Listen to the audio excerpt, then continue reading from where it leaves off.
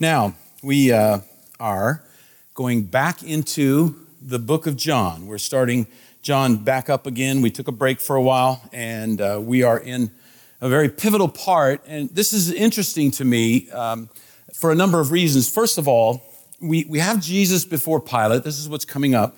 And getting the historical context is really important. I don't know about you.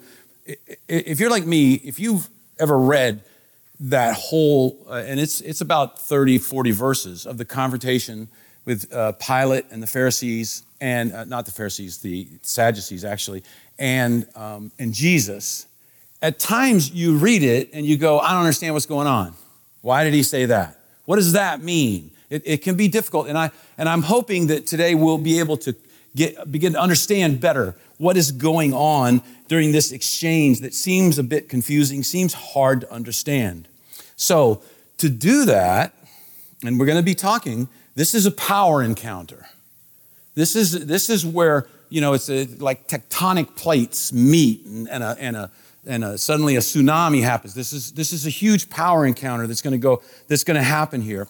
So we need to refresh ourselves a few things that we've talked about in the past and a few things maybe we haven't talked about to give us this historical context, to give us the cultural context of what is going on. Rome is in charge of Jerusalem, of Israel, of Judea, and the local person in charge there in the Jerusalem area is Pilate.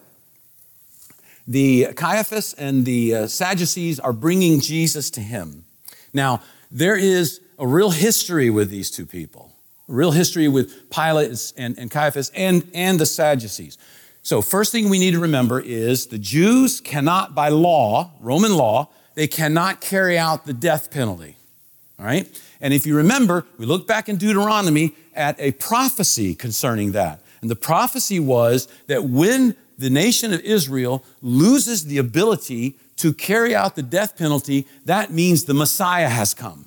That is the sign of Shiloh. The Messiah has come when the scepter is taken, the scepter of rule, which symbolizes the ability even to take a life. And we've talked about that some. So the Jews have lost the ability to take a life, right? So we got to remember something else. Why is Pilate here? All right. Normally, the Romans allowed locals to rule their captured lands to try to keep everything under control, but there was serious problems with the Jews, so they sent someone from Rome, Pilate. He was sent there, and his marching orders are this: get in charge of these people, no problems. We don't want any problems. All Rome wants is collect the taxes. Make the money flow to Rome. No interruptions. That's your job, Pilate. And that's his job. No trial. Why? Because if there's an insurrection and Rome has to send one of their legions, that's incredibly expensive for Rome. And suddenly the expense of putting down this insurrection is greater than what they'll get out of it. And so the whole point is keep things under control. We want no problems. We want no insurrections. We want no wars. We just want the money to flow. All right? So that's why Pilate is there. Pilate is a Roman. So this is not necessarily where he wants to be. This is a stepping stone to greater things. Sometimes people would be sent to areas. If they got it under control, they came back to Rome and they were given more authority, more wealth, more honor. So that's what's happening there. Pilate also always wanted the Jews to know that he was in charge. Early in his reign, he set up some banners in Jerusalem that had the image of Tiberius Caesar. And when he did that, the Jews went crazy. Why? Because no graven image. That's in their blood, right? From the very beginning, right? From the first 5 books of the Bible. No graven image. And Tiberius was considered a god. No graven image. The Jews came to him and said, you cannot do this. You cannot do this. And Pilate told them, I don't care. I'm in charge. So the Jews kept complaining and there were rumblings. And finally he said, okay, I want all the leaders, and this happened when Jesus was approximately a teenager. I want all the leaders of the Jewish nation to meet me in this amphitheater, hundreds of leaders, and you will state your case and I will rule. So they thought, okay, maybe he's gonna relent. So they all came in and he closed the doors and suddenly the place was full of these hundreds of Jews, suddenly there was all these Roman soldiers with their swords out. And he said, if you don't stop complaining about this, I'm going to kill every one of you right now. Hundreds of Jewish leaders. And you know what they did? They all kneeled down and they bared their neck and they said, kill us. We won't change. Kill us. And all of a sudden, Pilate realized, if I do that, there will be a war. And I will be in so much trouble. And so he relented. He let them go, and the banners came down. And it was then that the Jews knew, we got him. We have power over Pilate. They were empowered by this. Not long after that, because he realized what he'd done, he tried to do it on a much lesser scale. Same thing. We have a letter. There is a letter that was found through Pliny the Younger about Tiberius. King Agrippa was involved in this too. The Jews came and said, nope, even on this smaller scale, you can't do this. And then the Jews started chanting. They started taunting Pilate. It says they chanted, do not cause a revolt. Do not cause a war. And they chanted this over and over to him, letting him know, you don't pull back on this one, it's going to be a war. Just what you were sitting here to not do will happen. He relented again. Now, Pilate had ways where he got back at it, and this helps us. This is the background for this power play that's going to be going on here. One of the things he did was he sent his soldiers into the temple, and they stole all this gold out of the temple to help build a public project. And the Jews complained, and he told them, tough. And the reason was because he knew this project was named after Tiberius Caesar. And so that if he wrote Caesar and said, they're complaining because I built something in your honor, Caesar would side with him. So Pilate got back at him this way, and he had other ways that he did too. So now you got a little background for what's going to happen here. The Sadducees hated Pilate, and Pilate hated them. And yet they had to kind of work together to make things work in that country to keep the taxes flowing, because Sadducees were pocketing some of that. All right? So these two groups, they never wanted the other to get the upper hand. They never wanted to do what the other one wanted. That's why when we look at this passage, what we see is two groups, two people playing political chicken with each other, daring each other, go ahead, do it. Never realizing, and this is what is so important in this passage, never realizing that what they were doing was fulfilling a plan that was going to glorify God, that was going to bring about our salvation, that was going to bring glory and honor to people all over the world because they got into this. So let's start looking at this. In chapter 18, verse 28, it says, then the Jewish leaders took Jesus from Caiaphas to the palace of the Roman governor, to Pilate. By now it was early morning, and to avoid ceremonial uncleanness, they did not enter the palace because they wanted to be able to eat the Passover. So Pilate came out to them and asked, what charges are you bringing against this man? They said, if he were not a criminal, they replied, we would not have handed him over to you. Pilate said, take him yourselves and judge him by your own law. But we have no right to execute anyone, they objected. This took place to fulfill what Jesus had said about the kind of death he was going to die. All right, so already now, let's look at some things here that show us this power encounter that's going on. First thing is, trials usually happened inside the governor's palace. But because of ceremonial uncleanness, the Jews stopped outside his door and made Pilate come to them. You see what's going on there? They made him come out to them. So already they're going at it. Already you can tell Pilate's teeth are on edge because he's been forced into something he didn't want to do. They said ceremonial uncleanness. Now, let me just remind you, this is in dealing with this. Ceremonial uncleanness is not something that is in the Bible for this thing, going into a Gentile's house. The Sadducees and the Pharisees had this rule. This is one of the rules that they had put together and saying, you'll be unclean if you step foot in a Gentile's house. Scripture doesn't say that. They just decided. That's why Jesus called them blind guides. That's why Jesus said they clean the outside of the cup and the inside is filthy.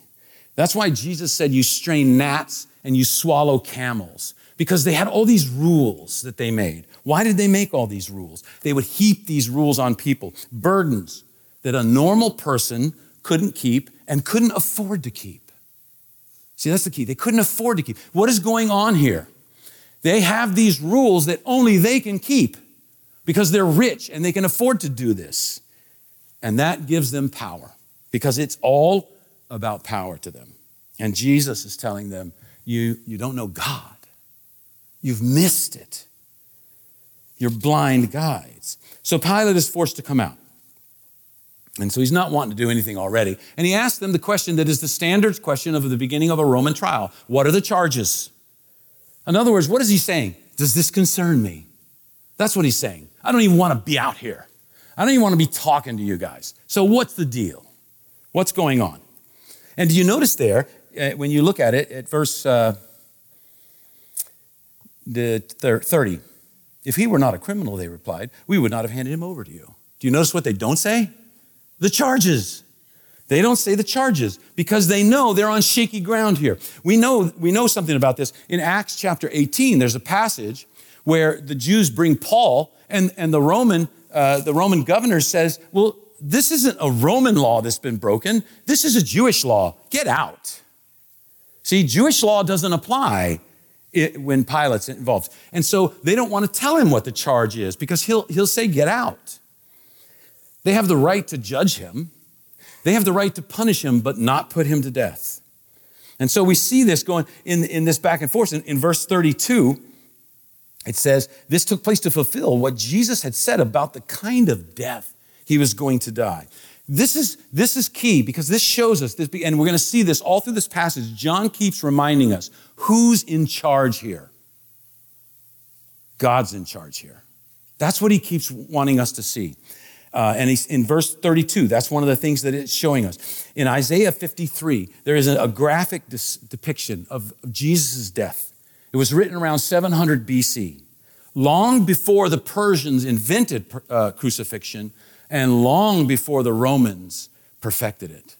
We see the kind of death. And so this is what prophecy is being fulfilled. Scripture is being fulfilled. Deuteronomy 21, it says, cursed is one who hangs on a tree, a person that's killed on wood. And the crucifixion is key for them because this will bring in that curse and it will prove this is not the Messiah. It will shame Jesus in the way that he died. And so we see in verse 32, this took place to fulfill what Jesus said about the kind of death he's going to die. We see Scripture is being fulfilled. Now, I want to stop every once in a while. This is one of those times and just say, let's think about this. How does this apply to us? Look at what's going on. All right? The disciples feel like it's the end of the world. Everything they ever believed in is coming crashing down all around. Jesus has been arrested and he's going to be put to death. And yet, what is going on here? God has planned this out. He is in charge. Think about this when you think about what you're stressed about in your life right now. This dwarfs it. He knows what he's doing in your life right now. God is working. He is working. In the things that are difficult for you right now, God is working. In the people, possibly, who are giving you trouble, giving you pain in your life, God is working. Trust him. Trust him. In the middle of this situation, which, if we didn't know the end, we would say, this is hopeless. This is the end. Nothing good could come out of this. And what comes out of it? The greatest thing that has ever happened in the history of mankind. So trust him. God has brought two of the most powerful groups in Israel together to accomplish his plan, even though they hate each other and they want to foil each other at every step of the way. Verse 33. Pilate then went back inside the palace, summoned Jesus, and asked him, are you the king of the Jews? 34. Is that your own idea, Jesus asked? Or did others talk to you about me? Am I a Jew? Pilate replied. Your own people and chief priests have handed you over to me. What is it that you have done? Jesus said, my kingdom is not of this world. If it were, my servants would fight to prevent my arrest by the Jewish leaders.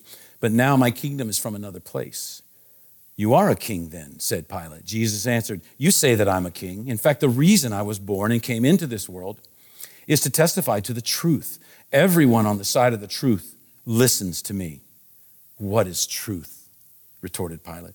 All right, so now we move to the next step. First thing that happens, trial is supposed to take place in an area where there can be witnesses and it can all be judged in front of people. And what does Pilate do? He removes himself. He's snubbing the Jews. This is one more thing that he's doing to say, I'm in charge. You're not in charge. They're fighting over this power. And so he goes inside and he calls Jesus in, and he's going to talk to Jesus about this trial with no witnesses around, without the Jews there to say he's lying or anything like that. So he's doing something that wouldn't normally be done in a Roman trial. And why? Because he's wanting to get their goat. He's getting back at them. You made me walk out here. I'm going back inside. What are you going to do about that? Come on in. Come on in. It's unclean. He knows what he's doing.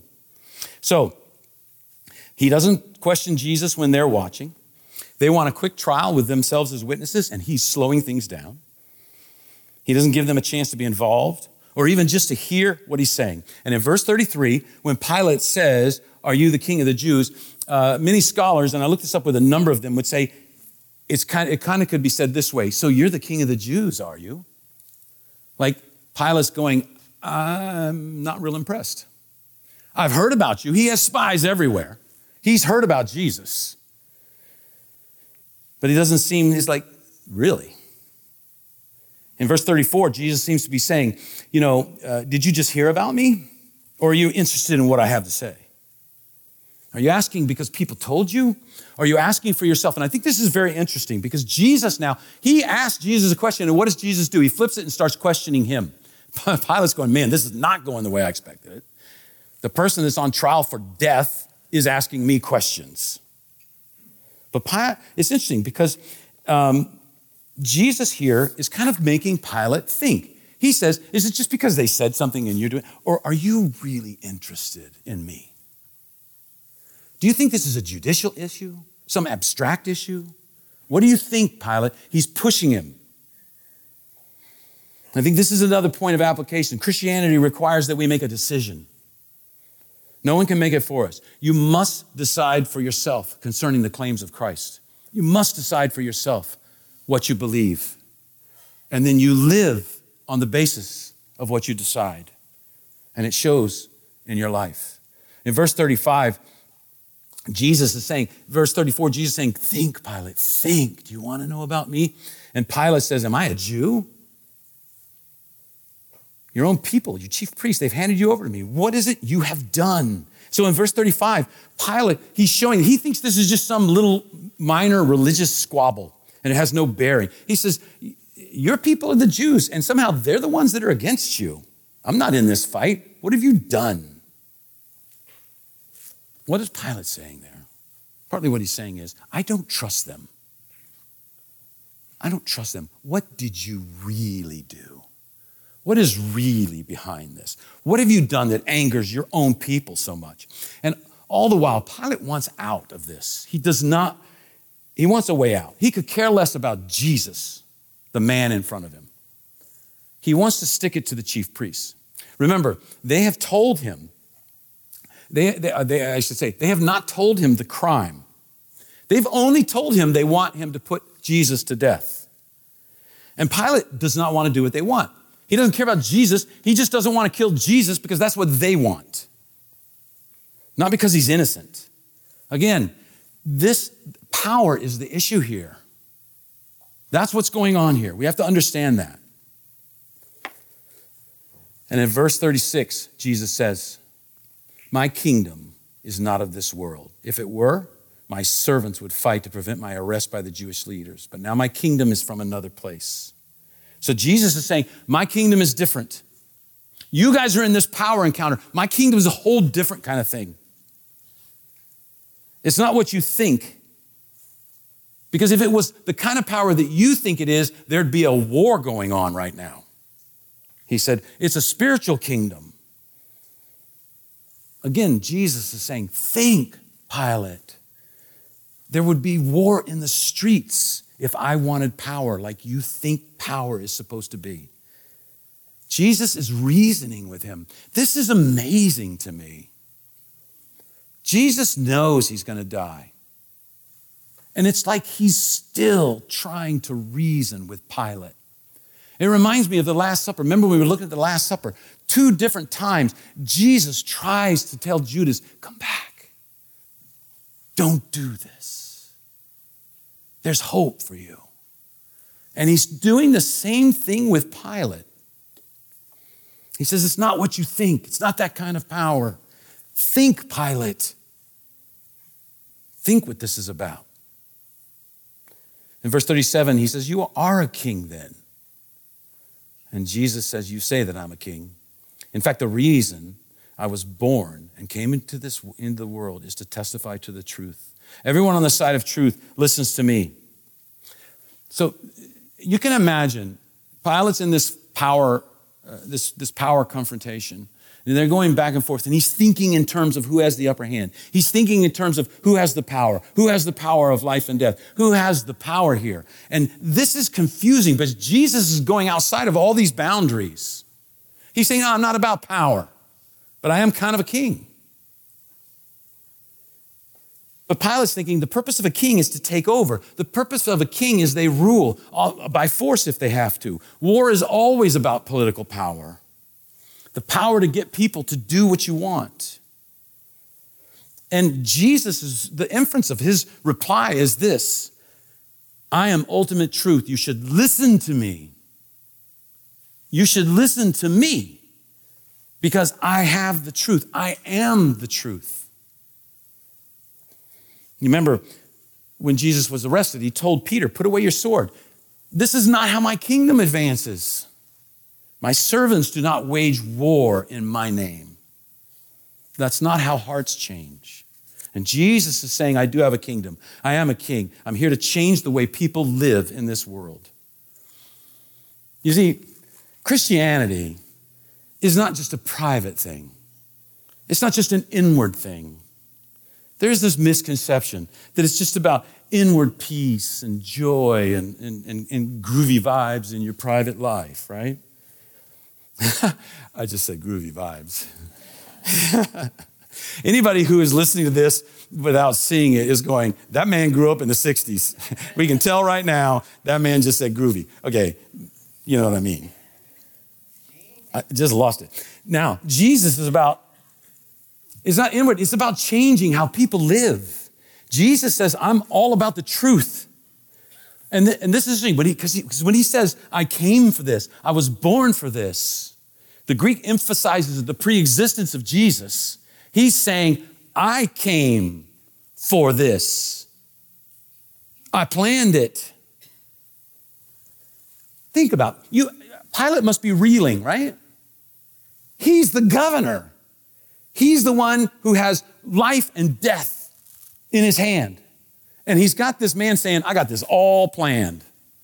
You don't have a choice. What? This must be really getting to him.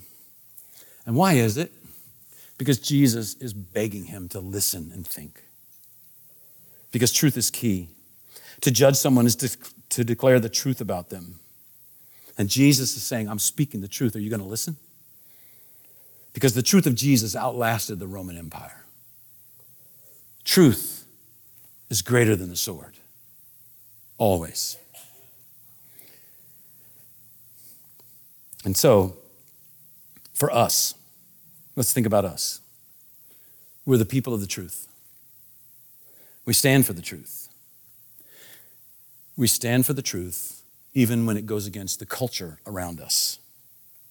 Because Christianity, at its core, has always been countercultural. Has always upset cultures. The early Christian communities, they changed the world with their countercultural message.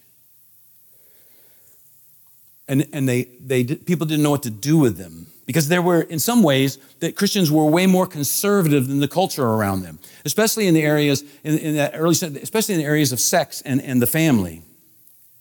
The culture of that day dealt with unwanted children by simply allowing them to die. Putting kids out. Baby was born. You didn't want it. You just put it out. Okay, that horrifies us. That was totally normal. You have to understand that. Totally normal, an unwanted child.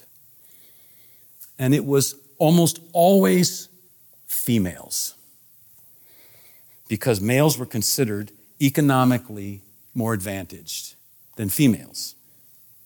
And it was perfectly legal. I looked up a couple different historians, and it came out about the same. They estimated at that time in the world, it was 140 men to every 100 women. That was a killing of babies on a scale we can't even imagine. And the Christian church said, no, this is sin. The Christian church stood up and said, no. Also, men were totally allowed to sleep around and have mistresses and cheat on their wife. In fact, it wasn't even thought of as cheating, because it was accepted and it was expected. Meanwhile, women were not allowed to do this. They had to remain true just to their husband, regardless of what he did. And I can't emphasize enough, it was totally accepted. And we would think that women were chafing under this, but they just accepted it in those days. It was the way things were. Boys will be boys. It was just normal. And that's hard for us to wrap our mind around. Normal, throwing baby girls out in the woods and leaving them for the animals to eat them, leaving them on the side of the road just so that they'll die in front of everyone, and no one cares. It's normal. Men sleeping around, and the women couldn't, this incredible power imbalance, and it was normal.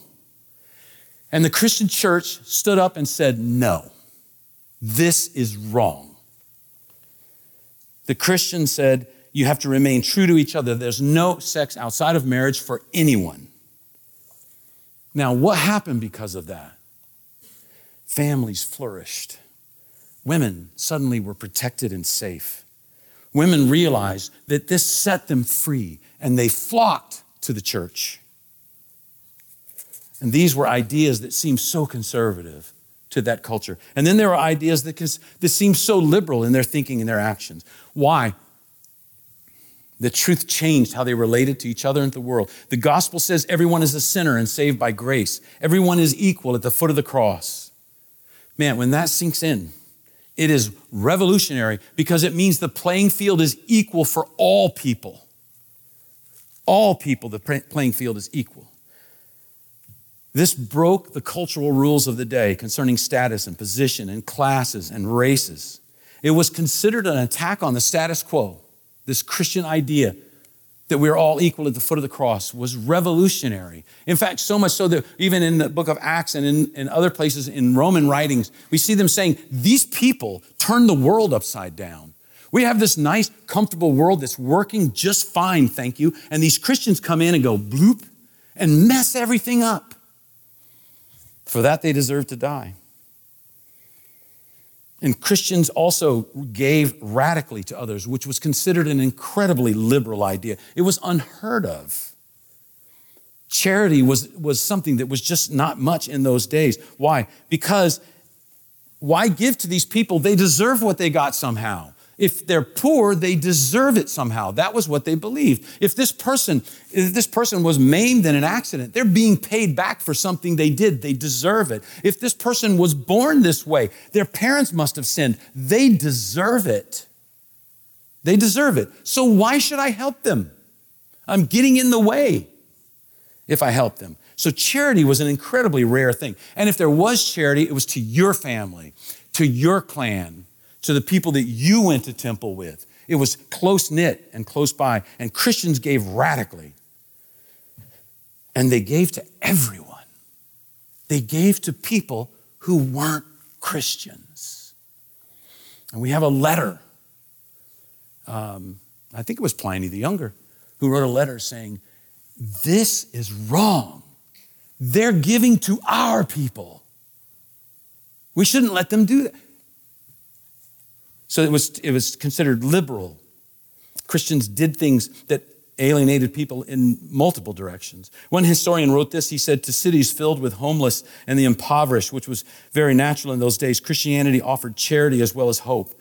To cities filled with widows and orphans, Christianity offered a new and expanded sense of family.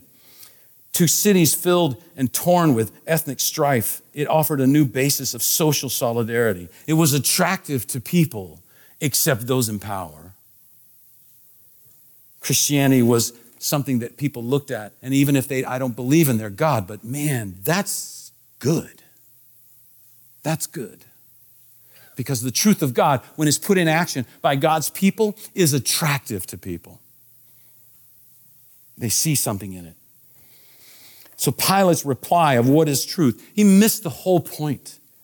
Jesus is saying, I'm the way, the truth, and the life. And Pilate and the chief priests, they both missed it totally. And so Pilate looks face to face with ultimate truth and turns and walks away. And it says with this, he went out again to the Jews and gathered there and said, I find no basis for a charge against him. But it is your custom for me to release to you one prisoner at the time of the Passover. Do you want me to release the king of the Jews? They shouted back, no, not him. Give us Barabbas. Now Barabbas had taken part in an uprising. So what's going on here? Not even a week ago, the Jews had welcomed Jesus as the Messiah. But he didn't do what they wanted him to do. And so now they're yelling, crucify him. They're saying, we'll take Barabbas because we know Barabbas fought the Romans. We know Barabbas killed Romans. At least he tried. Jesus has done nothing. Too many times when God does not do what people want, they reject him because they do not understand the scope of what he's doing. That can happen in our lives too. I don't know how many times I felt this way, but how many times people have said to me, well, I prayed about this, God didn't do it. I don't think he's real. He didn't do what I wanted. He didn't do what I wanted. And when you think about that, that's such a crazy way to live. I mean, how many children, parents, your kids ask you sometimes for crazy things. How stupid would it be for you to give them what they wanted? Years ago, when my oldest son was 5, we went to a go-kart place, and he sat in my lap. I worked the pedals, and he drove. And when we were on the way home, he said, Dad, can I get a car? I mean, he thought he had it. He had it all down. What a dope. Of course, he's just like me, so, it comes by it honest. But yeah, and so people go, oh, why won't you give him a car? Put blocks on the pedals so his little legs can reach them. No. He can't drive. He doesn't know what he's talking about. I say no. Oh, you're the worst dad in the world, right? How many parents have heard that? You're the worst parent in the world. That same son came home to us in middle school and said, I took a poll with my whole class. You're the strictest parents in the whole class. I said, yes. I said, son, thank you. He was looking at me like, wait, what? He thought I was going to be, oh, I am? I'm so sorry. I'm like, I'll wear that. Can I get a badge or something for that? Right? So, not even a week ago, Jesus doesn't do what they want. And they're like, well, then we'll take Barabbas. At least he did what we wanted. At least he tried. So we move into chapter 19. Then Pilate took Jesus and had him flogged. The soldiers twisted together a crown of thorns and put it on his head. They clothed him in a purple robe. They went up to him again and again, saying, Hail, King of the Jews. And then they slapped him in the face. Once more, Pilate came out and said to the Jews gathered, look, I'm bringing him out to you to let you know that I find no basis for a charge against him. And when Jesus came out wearing the crown of thorns and the purple robe, Pilate said to them, here is the man. As soon as the chief priests and their officials saw him, they shouted, crucify, crucify. But Pilate answered, you take him and crucify him. As for me, I find no basis for a charge against him. Then the Jewish leaders insisted, we have a law, and according to that law, he must die because he claimed to be the Son of God. So we see this acting out. It's something we're very familiar with in this. Pilate doesn't want to do this, so he has Jesus flogged, thinking that will be enough. And they're yelling, crucify, crucify. Things look like they could get ugly. Pilate knows he's walking a tightrope here. So he says to them, oh, you do it. You do it. Because if they do it, he has them. Because they've broken Roman law. If they crucify Jesus, they have broken Roman law. They've taken a life they have no right to take. And he can write to Tiberius and say, I'm sorry, you may get a letter from these people, but this is what happened. They broke our law. And he knows Tiberius will be on his side with that. And so he's taunting them. They're not going to do it because they understand that. But there's this back and forth. So finally they admit to the charge, which is not a capital offense concerning Rome. They have admitted to Pilate that this is not punishable by death by Roman law. It's our law that says he should be punishable by death. So Pilate is perfectly reasonably, if he's interested in the truth, if he's interested in justice, he should stop the whole thing now and say, that's not a law that I have anything to do with. But he doesn't do that. Why? Because he knows he's in a tough spot. There may be trouble. They are really set on this. It's kind of like, almost like he's seen that look before when they all bowed their neck. They're like, we're not backing up on this one. We're not giving an inch on this one. And also, the charge of blasphemy is to claim to be the Son of God. It's the height of sacrilege for a Jew. But remember, we're dealing with Pilate now. He's a Roman. He believes in the Greek gods. Saying you're the Son of God is not something you trifle with. Why? Because there's a history of the gods, same thing, the male gods coming down to earth, impregnating women. And what is born? A demigod, like a Hercules. There's a history of this. So when they say he claims to be the Son of God, Pilate's going, okay, because it means something different to him than it does to them. Pilate doesn't go, oh, that's horrible. It means something different. So look at this, verse 8. When Pilate heard this, he was even more afraid. And he went back inside the palace. Where do you come from? You see what he's saying? What am I dealing with here? I'm a little nervous right now because I've heard that you did miraculous things.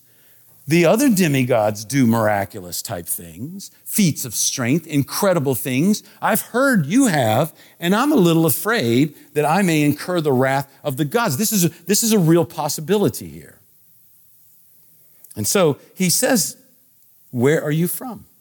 Where do you come from? He asked Jesus. But Jesus gave him no answer. This is something that's so interesting during the whole, every time Jesus could get himself off, he says nothing. Every time Jesus should say nothing, he talks. He teaches. He does the exact opposite. If Jesus was, if he really wanted to get out of this, he could have said, yeah, I am. I'm a son of Zeus. And Pilate would be like, okay, we got to deal with it. I got to make sure you're not just some, but everything would stop because that's big stuff. Because he'd heard about these miraculous deeds and he's wondering what he's dealing with here. So when he heard this, he was more afraid. He said, where do you come from? He asked Jesus. Jesus gave him no answer.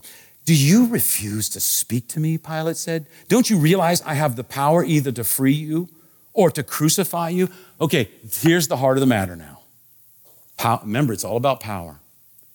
And Pilate says, don't you realize who you're dealing with here? I have the power. And what does Jesus say? Jesus answered, you would have no power over me if it were not given to you from above.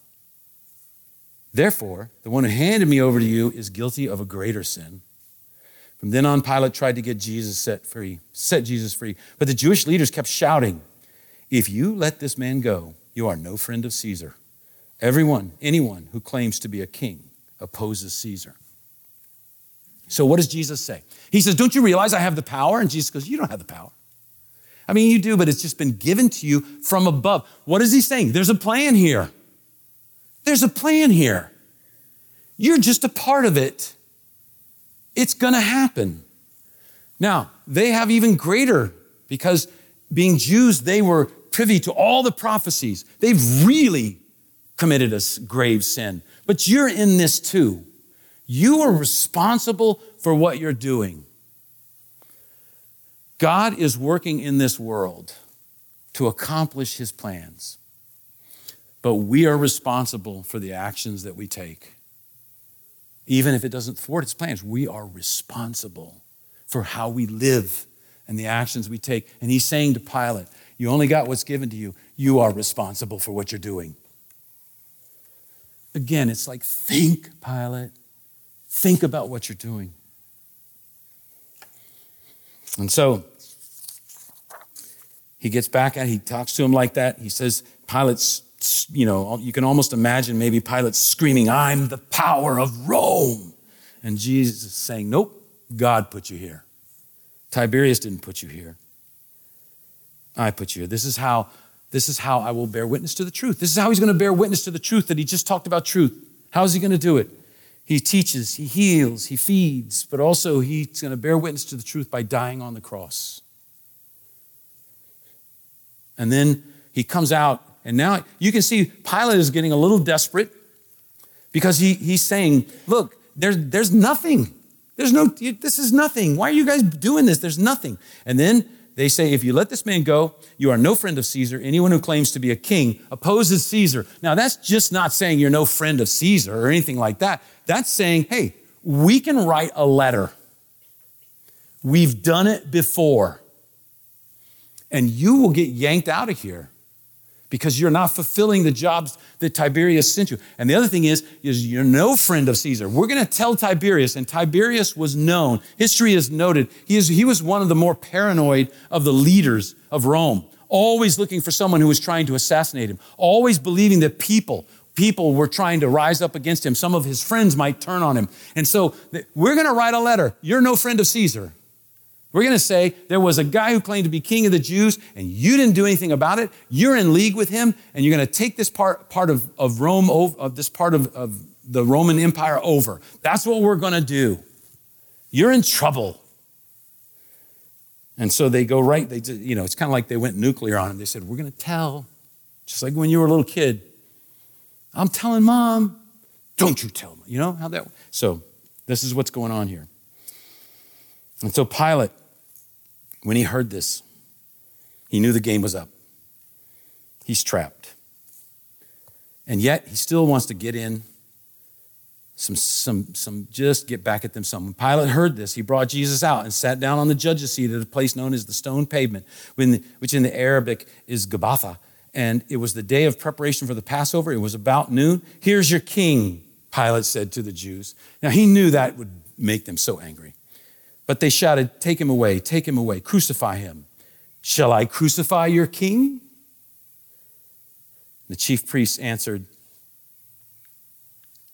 we have no king but Caesar. Finally, Pilate handed him over to be crucified. It's interesting. Pilate pushed them until they said something that no Jew would normally say.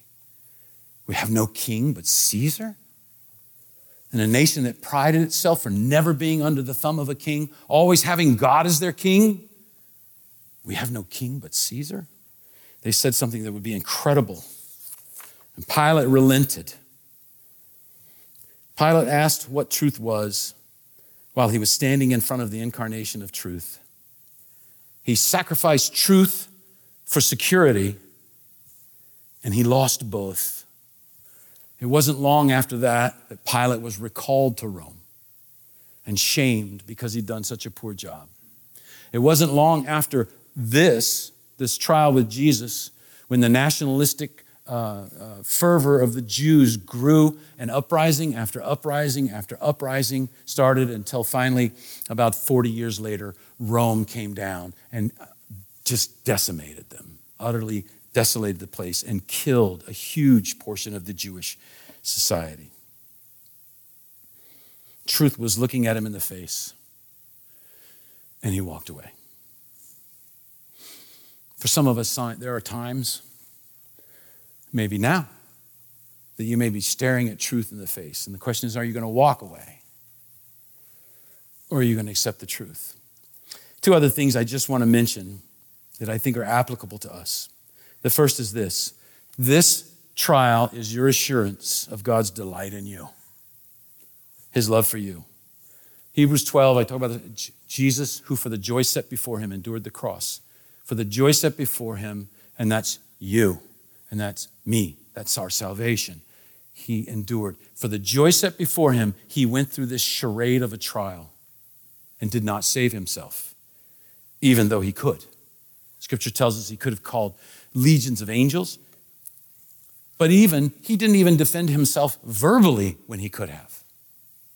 He could have told Pilate, you don't have to worry, man. I'm not going to set up a kingdom. You don't have to worry. And he tried to tell him that. But he could have, Pilate was saying, what are you here for? Any number of times where Jesus remained silent, he could have said something that would have got him off the hook, but he didn't. He didn't defend himself verbally, even when he could have. You ever have that happen to you? You defend yourself verbally, even when you know there's nothing you can do. Maybe it's happened to you as a kid, maybe as an adult. Maybe things aren't going well. And you lash out, knowing that it'll make you feel good. It doesn't make a difference, but it just makes you feel a little better to have lashed out. Maybe at work, and someone's critical of something that you proposed at work, right? And it kind of hurts. And so you know your proposal's shot, but it's just this little temptation to say, your proposal sucks too. Just to get a little dig in, right? Just to get a little dig in. Or maybe once you cook something for dinner and your wife says, well, that was a good first try, but I'm really not that hungry. So you say, the meatballs you made the other day weren't that good either. And I didn't say anything because I didn't want to hurt your feelings. I didn't eat very many and I was hungry. This is totally made up. Don't look at my wife for confirmation. Jesus didn't do that. That would have been the easiest thing to do. Just to defend himself some. Even if this doesn't stop the crucifixion, defend himself some. Say something. But he doesn't. What does he do? He says, think, Pilate. Think. Think who's in front of you. We're talking truth here, Pilate. What do you think? Let me talk to you. Pilate won't have it. This whole trial Jesus went through for you. And the cross is coming. This trial, the cross is coming. Salvation is at hand, and Jesus goes willingly. The second thing I think we can think about, because if we grapple with that, it can change us, but we also can grapple with this, what I said, this whole passage is about power. Who has the power? Pilate thought he had the power. Caiaphas and the chief priests, they believed they had the power. But ultimately, Jesus had the power. Jesus is basically saying, I'm going to become greater than you can imagine. I'm going to be more powerful than you can imagine. Your abuse of power will enable me to show what power is for. I'm going to go to the cross. I'm going to serve. I'm going to give. I'm going to love. Everyone here in this room, you have some kind of power. I don't know what it is, but all of you have some kind of power. Power at work. Power in the home, if you have children at home. Power in the home. Whatever it may be. It was a power that was given to you by God. And you can go the Pilate, Caiaphas way, or you can go the Jesus way with your power. The Holy Spirit can give you the ability to use it wisely, whether it's political power, whether it's power in the workplace, whether it's power as a parent, doesn't matter. You have some sort of power, and you can use that power to love others. You can use that power to serve others. You can use that power to empower others, or you can use it for yourself. And Jesus says, walk like I walk. Live like I live. Go into the world. Live this way with the power that's given to you. Love others, serve others, empower others, and watch the world change. This is how we're going to change our world. This is how we're going to bring up there, down here, is when we live that way. This is what we have to do as followers of Jesus Christ. It said earlier, it starts with this moment of decision. This moment of decision that and Jesus is saying, think, what do you believe? What do you believe? Come to me, accept me. And then our life changes and he empowers us to work and change other people's lives. There is nothing you can spend your time on this earth that is better than changing people's lives for eternity. Nothing. Everything else pales in comparison. And this is what is before us. We see this power encounter. And Jesus shows this is the way of power for my people. Like he said said to Pilate, there would be a war in the streets if I wanted that kind of power. But that's not the power of changing hearts. Let's pray. Father, we come before you. Lord, we see this trial, and this is basically a transcript of it. And yet we see within it, between the lines, we see the humanity of this power encounter of people believing that what they can get for themselves. And this one man who stands alone, and all he's thinking about is what he can give to others. Father, help us to be that kind of a person. Help us to see opportunities to do that. Opportunities to serve, opportunities to love, opportunities to empower other people, to bring power and glory into their lives in a beneficial way that will draw them closer to you. Lord, this is the most important thing in the world. This is what you've charged us to go do. Help us to be people who serve you and wisely, serve you faithfully, and do what you want us to do. In Jesus' name, amen.